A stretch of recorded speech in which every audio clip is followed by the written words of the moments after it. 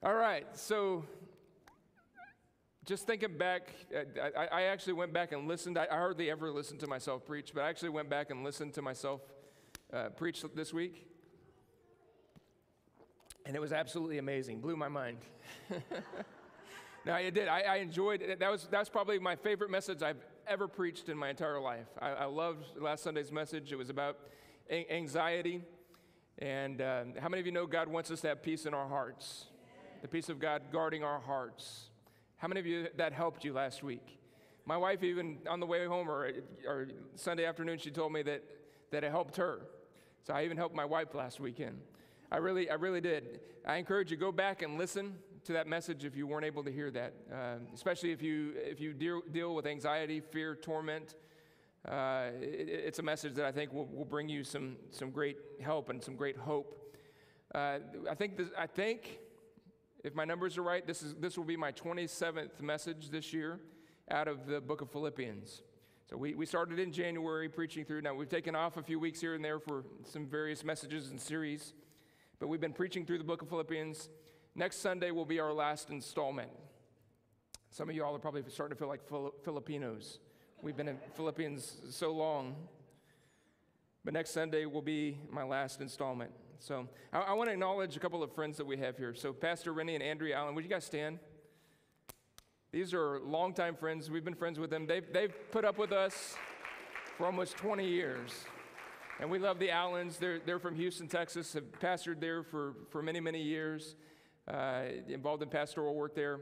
Their kids, they're like family to us. So Jazz actually married a guy named DJ who was a part of our church when we pastored in Texas.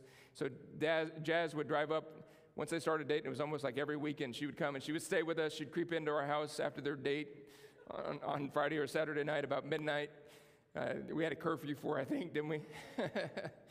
But I think it's the one time Rachel actually had a successful matchmaking mission. But anyway, we're glad that they're here. These are great friends of ours, and thank y'all for coming to be here today. So we're going to go to Philippians chapter 4. Philippians chapter 4, and I only have a few. I actually want to drop back and read a few extra verses. We're going to focus in on verses 8 and 9. But let's start to read. I think it's verse 7. Philippians chapter 4, verse 6. Let's read verse 6. It says, "Be anxious for nothing, but in everything by prayer and supplication with thanksgiving, let your request be made known to God. The peace of God, which surpasses all understanding, will guard your hearts and minds through Christ Jesus." And we preached through that last week. I'm not going to preach it today. I just want to read it for some context. So, be anxious for nothing. Reject anxiety. Don't let anxious thoughts into your mind. Right? And we talked about some keys. We talked about prayer a little bit. That's key. Prayer. But we talked about rejoicing. He says rejoice. And again, I say rejoice in the preceding verses. And we talked about thanksgiving. And we talked about how the anxiety cannot exist in the same room where there's joy and thanksgiving. You start thanking God for everything that He has done. When you start joying in Jesus, anxiety will flee. So that's the sum of last week's message. And now in verse 8, where we want to be, finally, brethren, whatever things are true, whatever things are noble, whatever things are just, whatever things are pure, whatever things are lovely, whatever things are of a good report, if there is any virtue and if there is anything praiseworthy, meditate on these things. The things which you have learned and received and heard and saw in me, these do. Underline that word, do. And the God of peace will be with you. The God of peace will be with you. So I'm going to talk about peace of mind. We talked about peace in the heart last week, and I want to talk about peace of mind. I'm not talking about giving somebody a piece of your mind. I'm talking about having peace in your mind. I know the thought of giving somebody your mind is tempting, but it won't do you any good. How many of you know the enemy wants to pull you down into the swamp of anxiety. He wants to bog you down. How many of you have ever been in the swamp of anxiety where you just can't get things out of your mind, you can't sleep, maybe you've broken out in cold sweats, you just have worried and worried and worried. I think we've all been there, and it's a horrible, horrible place to be. So we talked about a couple of key things that I think can help us to deal with anxiety. Rejoicing, joying in Jesus, and not just rejoicing about the fact you got a raise or that your wife is beautiful or all those good things, but joying in Jesus, because all those things are temporal. All the things in this world that we rejoice about, they're temporal, and eventually they're going to disappoint us. But when we learn to joy in Jesus, right? The Bible says hope deferred makes the heart sick. Hope deferred makes the heart sick. In other words, when your hope is put off or when your hope is not met, you can get heart sick, right? You know how you avoid heart sickness? Put your hope in things that are eternal because they won't disappoint, right? Your job's going to disappoint you. People are going to disappoint you. Temporal, carnal things will always disappoint you. And that's where your hope is. You're going to be disappointed, right? But if you learn to joy in Jesus, you'll be all right. So we talked about that, joying in Jesus. And we talked about thanksgiving, gratitude, right? Giving thanks to God for everything that you've got, And so these are keys, and we're rejecting anxiety. We're not allowing anxiety to come to our mind. But how many of you, it's not enough just to I'm not going to think these thoughts, I'm not going to think these thoughts, I'm not going to think these thoughts. That's not enough. How many of you have ever been there at night? I believe that the correlation between 6 and 7, 8 and 9 is this. It's saying, hey, you're not thinking anxious thoughts. You need to embrace these good thoughts. Thoughts of hope, thoughts of joy, thoughts of good things. We're going to look a little bit more in detail about that in just a second. But it's not enough just to reject those thoughts. We need to put our thoughts on something else. Our thought life is vitally, vitally important. And the King James says that we should think on these things, and it gives a list. We're going to look at that list in just a minute. Think on these things. The CSB says it this way, dwell on these things. And the New King James says to meditate on these things. It's the word logazomai. Logazomai means to reckon inwardly. This is actually an accounting term. I think Steve Meneke, if he studied Greek, would love this word. It's an accounting term to think about, to take account of, to count up or to weigh the reasons. And it's talking about things that are pure, things that are lovely, things that are just, things that are honorable, things that are true, things that are commendable. We ought to be counting these things. We ought to be adding these things up. And I think anxiety is just the opposite of that. We're adding up all the negative things that are about to happen to us. We're accounting, hey, I don't have money to pay that bill. We're accounting, hey, I'm going to have to give an account for what happened at work last week. And so we are counting and reckoning these things, and that's where anxiety begins to build. But the Apostle Paul is trying to get us to shift. Hey, begin to think about the good things. Begin to change the way that you think. Think on, weigh, take account of these things. Fix your mind on them. Think about these things. Think about it. Scripture, all throughout Scripture, we see that thinking is important. Thinking is paramount in the Scripture. We need to learn to think. We need to train our minds to think. We're going to talk about that here in just a minute. We need to set our thoughts, is another way to look at this. Set our thoughts on these things. Meditate on them. Did you know that you could set your thought life? You can set your thought life. You can direct your thoughts. You can shift your way of thinking. Think about it this way. You have in your mind, there's a grid. And there are pathways, like think of it as city streets, and north and south, east and west, a grid of streets. There's this grid in your mind, and your thoughts travel throughout this grid. What are you thinking about? Are you thinking about the economy? Are you thinking about the political climate? Are you thinking about gas prices? Are you thinking about all the things that are going wrong at work? What are you thinking about? Have you considered the economy, Pastor? Have you considered politics? Have you considered how awful the moral decay in America is? We're stuck in the trap of thinking on these things. Here's a better question for us. Have you ever thought about Paul's situation? The Apostle Paul. You think when he writes this letter, he's in jail? And the book of Philippians is actually considered one of the most hopeful and joyful letters of all the epistles written. He's in jail, and he's telling them, hey, don't think about all the negative things. Don't let anxiety grip you. Don't let your heart be get bogged down into that swamp of fear. Think about the good things of God. He's rejoicing in jail. Think about that mindset. He's under house arrest, and he encourages these people to think about the good things of God. We can fix our thoughts. Whatever you think about is what you're going to think about.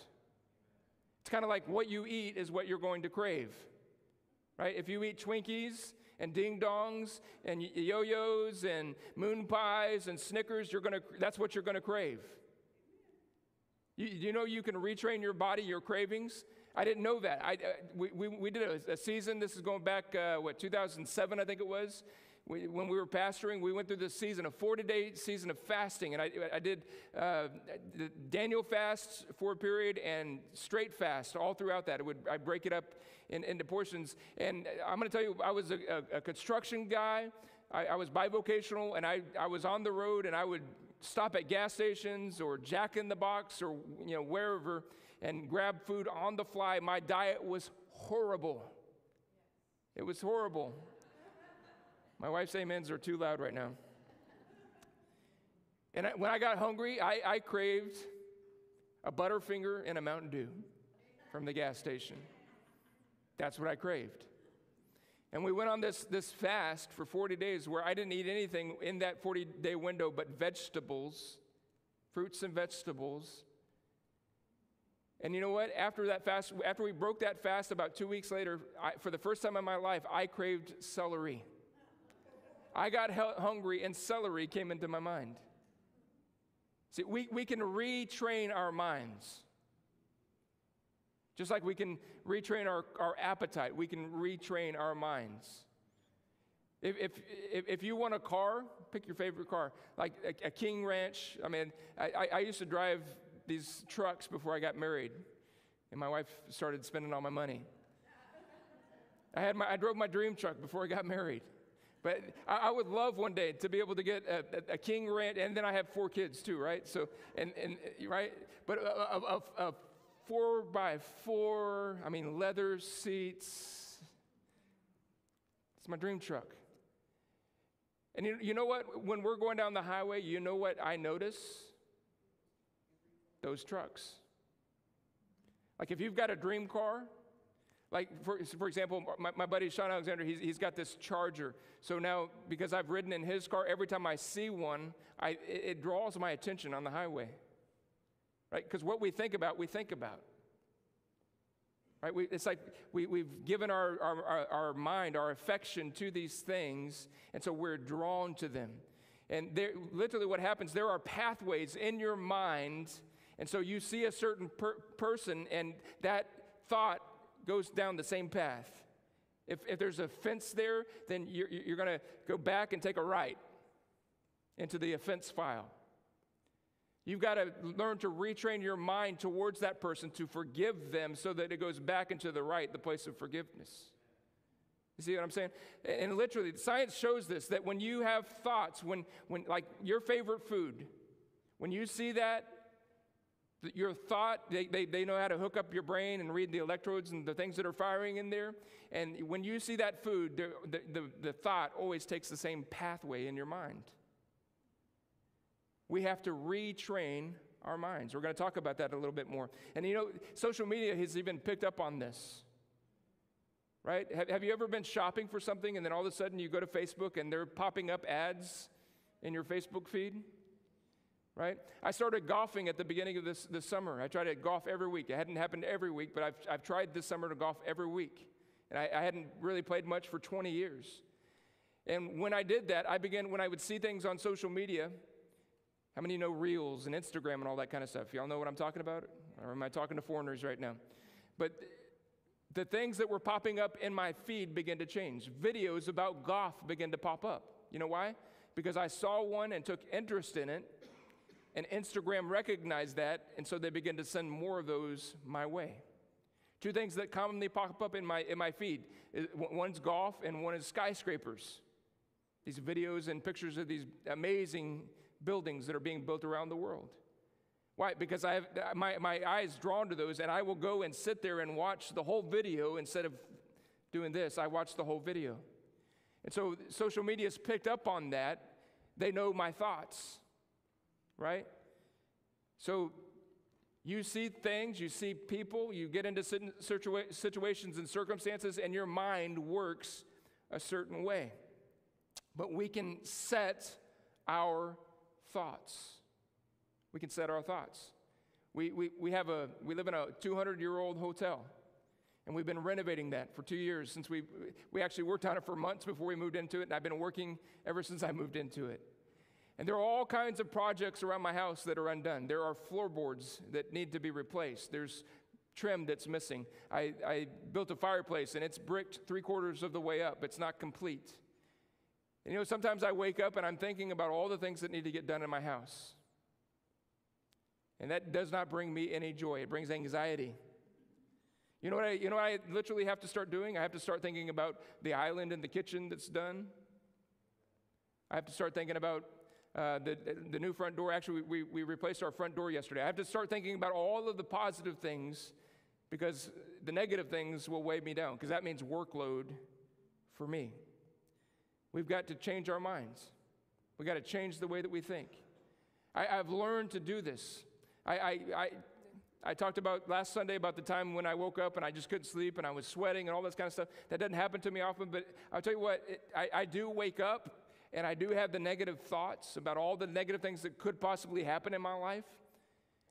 And I have to begin to literally force myself to change my thoughts. A lot of times I'll pull my phone out and I'll get the Word of God out and I'll begin to read the Word when those thoughts are there. And then when I shut that phone off, I force myself to meditate on the Word, to let that Word roll through my mind again and again and again. And I can fall asleep because it brings peace. We have to change our minds. We need to be active in our thinking. We need to be fully engaged in our thinking. We need to reason logically according to the Word of God, not according to things that we're seeing. We don't walk by sight, we walk by faith. But we need to engage when it comes to thinking. Not all thinking carries the same weight. Not all thinking carries the same weight. Give you an example of this. Anybody ever said, well, somebody asks you a question and your response is, well, off the top of my head. What does that mean? That means it's a shallow thought. Some of us live there, right?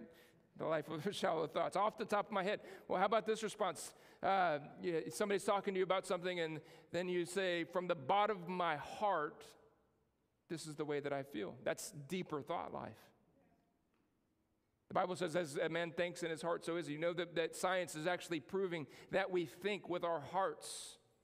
This muscle in our chest is involved in the thought process. Scientists are showing that. They're proving that. Science is bearing that out. That what the Word of God has said for a couple thousand years now is actually a reality that we think with our hearts. And there's a deep place within us that we have thought about things. There are things that are meaningful to us, that we have contemplated, that we have desired. They are in the deep place of our heart, and it's a lot more substantive than what just comes off the top of my head. Off the top of my head, that's just a quick answer. I haven't thought about it. I haven't invested in anything. This is just my first response. Right? We need to learn to think deeply. And that's why, man, I'm going to tell you this. We as Christians need to slow our lives down. We need to slow our lives down. We do. We really need to slow our lives down. And we need to begin to do what this passage is telling us to do. There's so much anxiety. There are so many things going on around us that are negative, Look at what's going on in the public schools. Look at what's going on in politics. Let's look at what's going on with crime. There are so many things negative going on around us. We need a sanctuary. And I think Paul gives it to us right here. In a world of trouble, here's our sanctuary. Whatever is true, whatever is honorable, whatever is just, whatever is pure, whatever is lovely, whatever is commendable, whatever is excellent, and whatever is worthy of praise, think on these things. I like that word, whatever. I like the word whatever because that just gives me a whole lot of liberty. Anything that's true, I think about, and the God of peace is going to be with me. Anything that's lovely. That could be God, that could be the mountainside. It could be my wife.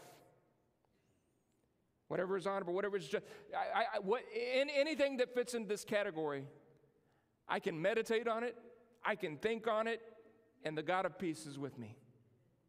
Think about it. It's a beautiful, beautiful thing. Paul says to think about all these things. Let me give you an easy way to think about this. If you have a hard time, think about Jesus. Think about Jesus. Because isn't he true? Isn't he honorable? Isn't he just? Isn't he pure and lovely and commendable? Isn't he excellent and isn't he worthy of praise? If you're having a hard time getting your thoughts on the right track, begin to think about Jesus. Begin to think about the goodness of God. Begin to think about how he saved you and he's healed you and he's filled you full of his Spirit. He has redeemed your life. He has transformed you. You're not the same old wretch that you used to be, but your character has been shaped and he has made you new. Think about the goodness of God and all that he has done. Amen? And it'll pull you up out of the pit. Stop thinking about CNN. Stop thinking about Fox News. Stop thinking about all this horrible stuff you're seeing on your social media page. The average American watches 4 hours of television. I don't know what the stat is for social media. I know that there are a lot of Americans that spend 7 and 8 hours a day on social media. And they're anxious, and they're discontented. There's no peace in their life. There's no joy in their life. There's no fulfillment in their life. We need to change our minds. Romans 12:2 says this, do not be conformed to this world, but be transformed by the renewing of your mind. This is literally what I was just talking about. This grid that's up here in your brain, you need to retrain your thoughts on which way to travel. This is the renewing of the mind. You see temptation out there, you think about it the same way every time. You need to get a new frame to think about that temptation. You need to get into the Word of God and allow God to retrain your mind on how to think about that temptation that's out there. You see some problem that's out there and you always respond the same. Maybe it's to run and hide from that problem. We've got to retrain our mind about the way that we think about that. And we do that through how the Bible talks about the washing of the Word of God. The Word of God washes our minds. It cleanses our thought life. It will change and transform the way that we think about situations in life if we will camp out in the Word of God. Amen? We need to get off of television. We need to get out of Facebook. We need to get out of the gossip circle, and we need to get into the Word of God. We need to begin to meditate on the Word of God. We need to meditate upon Scripture. There's a blessing in that. There's a blessing in that. It's not in my notes, but I'm going to read this. Let's go read Psalm 1. Let's read Psalm 1.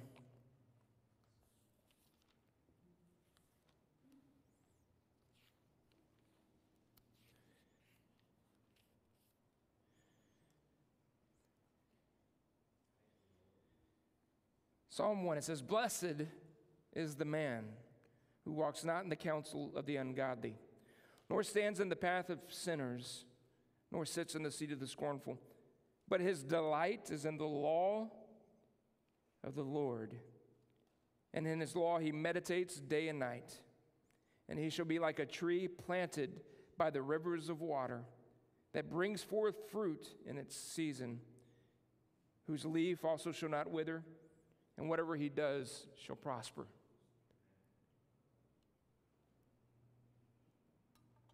Get in the Word. Meditate on the Word of God.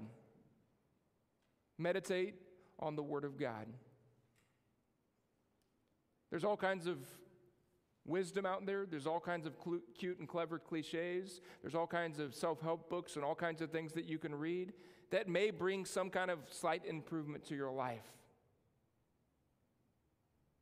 But I'm going to tell you what, there is nothing like the blessedness of meditating on the Word of God. There's an old story about a Jewish rabbi, and his nephew came to him and he said, "Uncle, I'm going to go study Greek philosophy." And he quoted this psalm to him: "Blessed is the man who walks not in the way of the ungodly, sits in the seat of the scornful, stands in the way of sinners, but his delight is in the law of the Lord, and he meditates on it day and night." Day and night. He quoted that to his nephew, and he said, "Nephew, show me a time that is neither day or night, and then go study your Greek philosophy."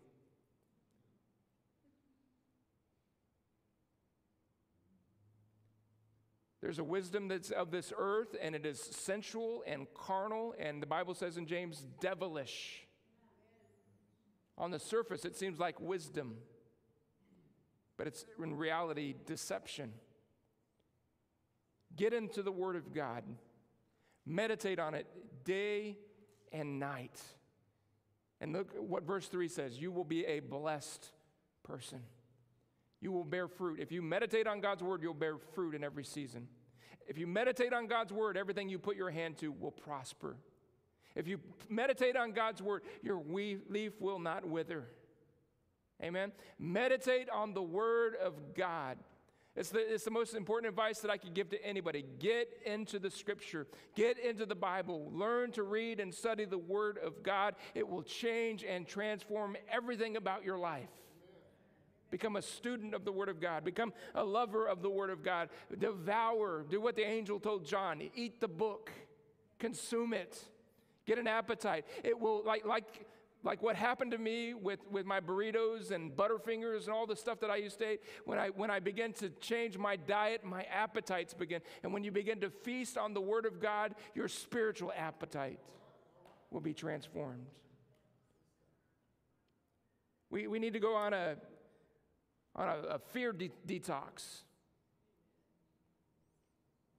a negativity fast, right? Anybody want to fast anxiety and fear and negativity and condemnation? That's what we need. How do we do that? Think on these things. If you'll meditate on the good things of God, you will starve your anxiety and fear. You will starve out all those other things, and your desire for them, your appetite for them will dissipate. You can literally change and transform the way that you think. Another passage of Scripture, 2 Corinthians chapter 10, verses 3 through 5. It says, "Though we walk in the flesh, we are not waging war according to the flesh. For the weapons of our warfare are not of the flesh, but have divine power to destroy strongholds. We destroy arguments and every lofty opinion that is raised against the knowledge of God. And we take every thought captive to obey Christ." The battle's in the mind. When it talks about destroying the strongholds of the enemy, it's in your mind. The enemy has a stronghold. It's those pathways that have been burnt into your mind, that whenever you see a situation, immediately you are gripped with fear. Whenever you see a person, immediately offense and unforgiveness.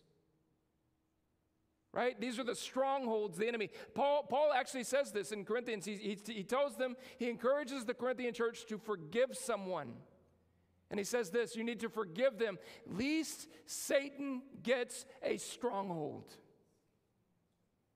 See, when we hold offense, there's a stronghold. And literally what that word stronghold means in that translation is there's a place where he can get his foot up and get a leg up over you.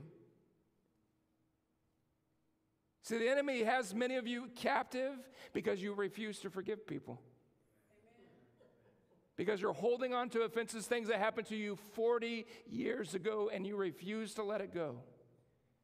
And so the enemy has a leg up on you. Retrain your mind.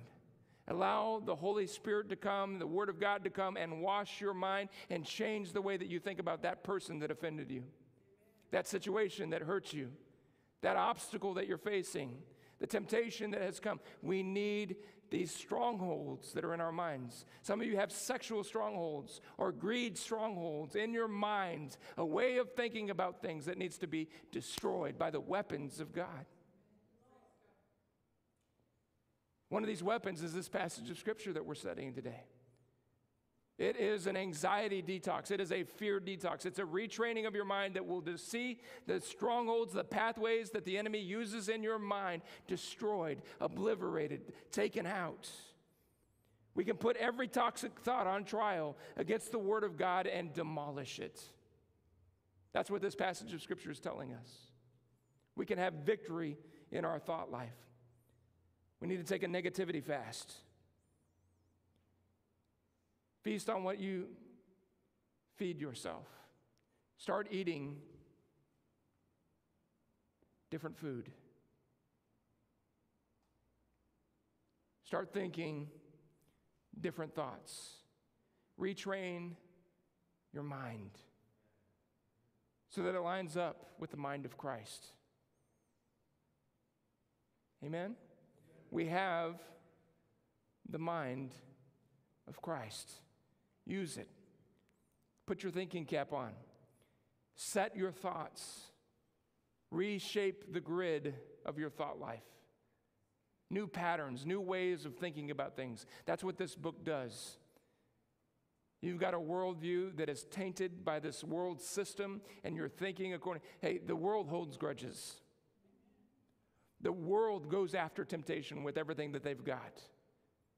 That's what the world does, and that's the way your mind has been programmed. This will reprogram your mind. This will change your thoughts. This will give you a new outlook. 2 more thoughts, and we're done. Again, we're not landing, we're just on descent. He talks about doing. The things that you have seen of me, the things you have heard from me, these things do. Right there in our text, in James chapter 4, verse 9. The things that you've seen, the things that you've heard, what I'm talking about right here, these things do. See, it's not enough just to think about it. We need to be about it. This passage could be titled, Think and Do. Think a different way and then act accordingly. You know, your thoughts direct your life. That's what that passage is talking about when it says that out of the abundance of the heart, the mouth speaks. Guard your heart, because out of it come literally the way that it comes literally the way that you live. The course of your life would literally be a way it translates. Guard your heart, because the course of your life proceeds forth from it. We've got to guard our heart, our thought life, the way we view the world, the way that we think. We've got to guard that, because it's going to ultimately determine how we're going to live. We got to guard it. And in other words, we need to protect our thought life so that we think the thoughts of God. That we don't allow the enemy to creep in and sow thoughts into our minds that are contrary to the ways of God. That's what it's telling us to do. Because the way that we think is the way that we're going to live our lives. In James chapter 1, verse 22, he says this. James 1, verse 22, be doers of the word and not hearers only. This last phrase is important. Deceiving yourselves. Every one of you has an opportunity this afternoon to walk out of this building and deceive yourselves. Wow, I really enjoyed that word about anxiety and fear, and I'm not gonna battle that anymore. But you go to bed tonight and you can't go to sleep. What's happening? You're deceiving yourself. Why do Christians continue to practice sin? It's because somewhere along the way we have allowed ourselves to be deceived. Really, we haven't even allowed ourselves to be deceived. We have deceived ourselves. How does self-deception happen? It tells us right here in this verse. Be doers of the word and not hearers only. Because if we just hear the word and we don't do it, we deceive ourselves. That's how we get to a world that we live in today where Christians wholeheartedly embracing sinful lifestyles. Things that are absolutely 100% contrary to the ways of the Lord. And we have Christians that are embracing it, and not only embracing it, endorsing it and encouraging it. How do we get to that place? It's because when the truth came to us, we heard it, but we rejected it and didn't live it. Do it. We have to do it. Don't just be a hearer of the word, be a doer of the word.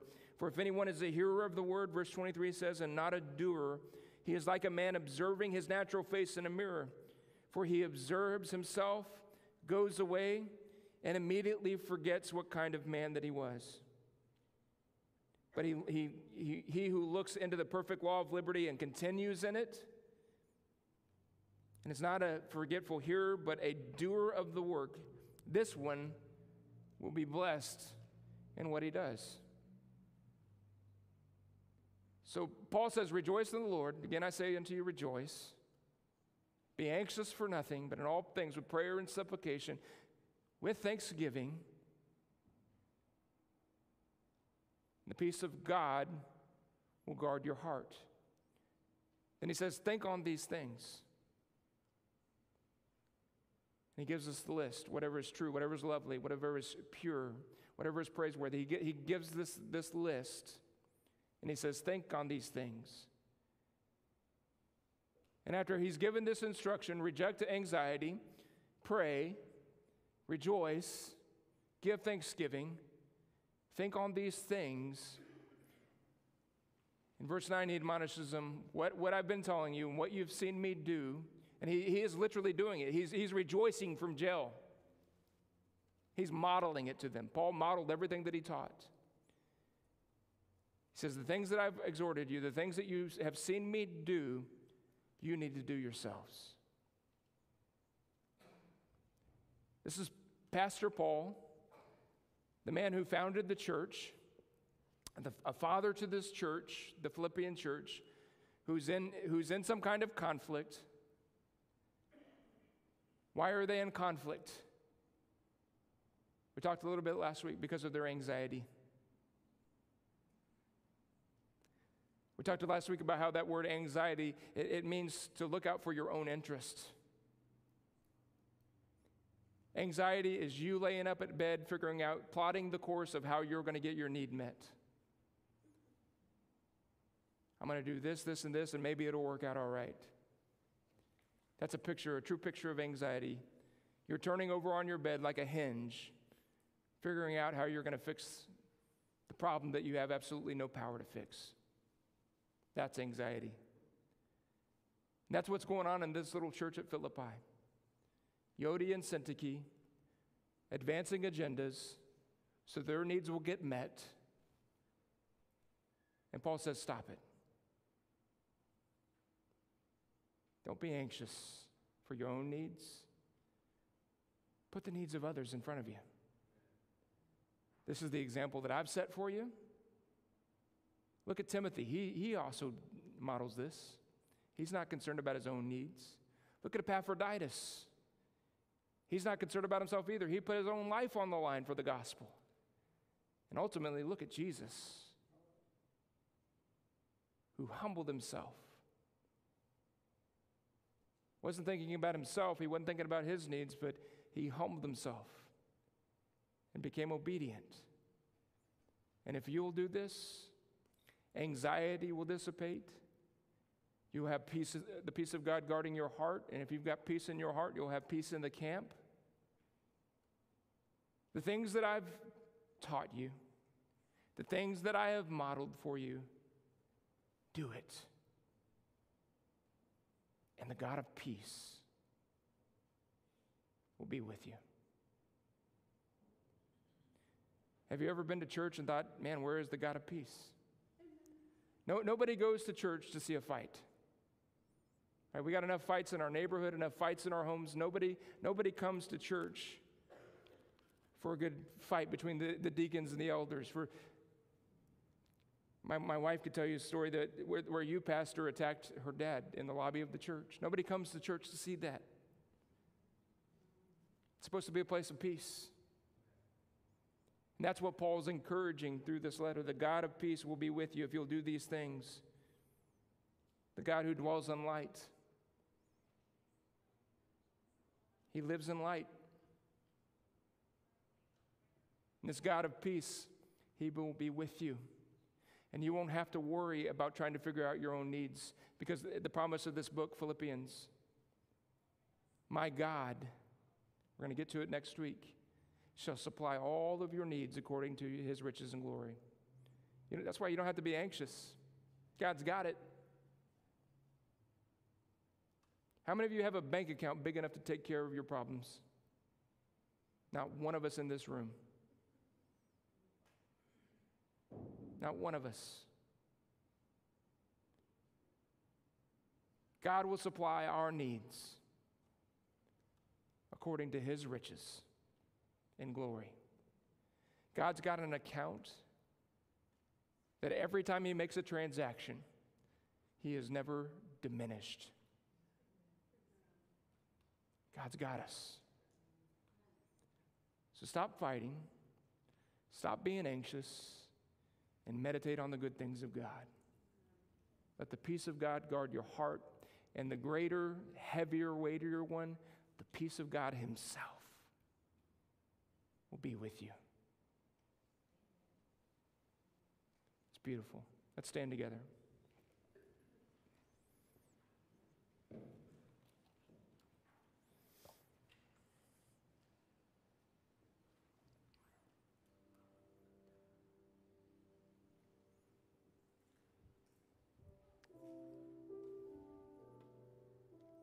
Father, right now in the name of Jesus, I just lift up every person in this room, everyone under the sound of my voice, anybody who's watching online.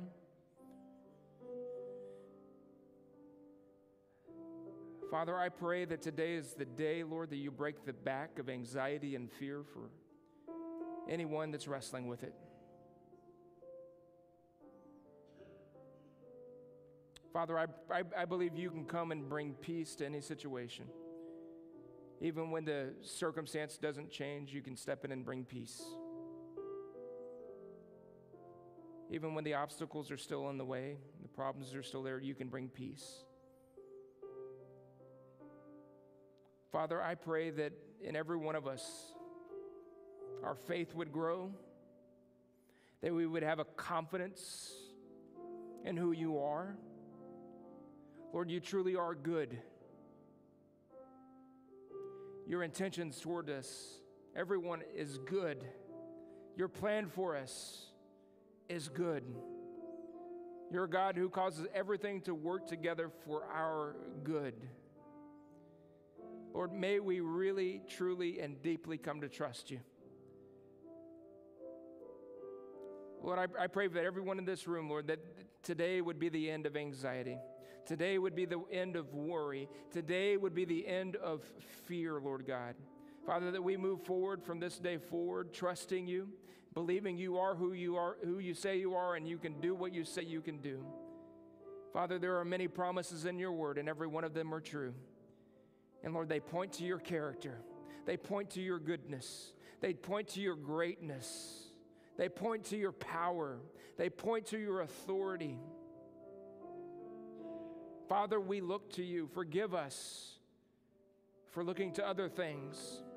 Forgive us for trying to work things out on our own, in our own ways, by our own means. Lord, can we truly learn to be a people that walk in your Spirit, that walk in your authority,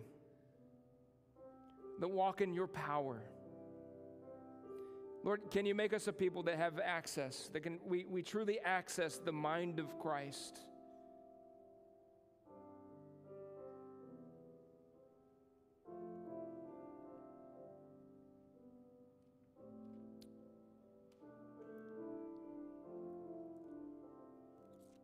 I believe this. God wants to elevate our perspective. He wants to elevate your perspective. The Bible says He's made us to sit together in heavenly places.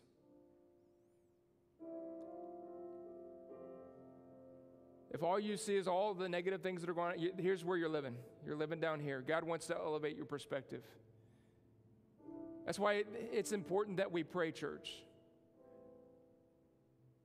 It's important that we, as a congregation, as a body, that we have prayer as an anchor, as a foundation, as a core value, as a main activity in our church life. We've got to have prayer. But you need to pray. You need a prayer life. There are two things that the enemy wants to do. He wants to keep you out of the Word, and he wants to keep you away from prayer. Our enemy hates prayer. You know why? Because prayer elevates you above his lies. It allows you to see as God sees. It allows us to access the mind of Christ. Prayer does that. You know, we can find the heart of God. We can find the mind of Christ in prayer. We can know what God is doing in a situation, in a circumstance. How many of you have ever been in a situation that was miserable and crummy, but you knew that you were going to come out of it? Once you see that hope, that there's a way of escape, your perspective changes, doesn't it? The anxiety goes, because I'm about to be done with this here in a couple of days, right? So that's what prayer does. God lifts us to see what He's up to. He gives us His vantage point. Our circumstances may not ever change, but we see what God's up to, and it gives us a hope. It gives us an understanding. Church, I want to compel you, get to praying. Get to seeking the face of God. Don't lay up worrying. Don't sit around your house fretting and contemplating and plotting your way that's not going to work. Learn to pray. Learn to pray.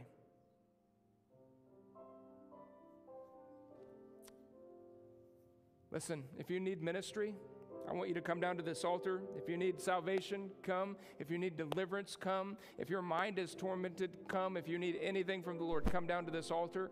I want to pray with you. I'm going to dismiss, but if you need ministry, come down to this altar.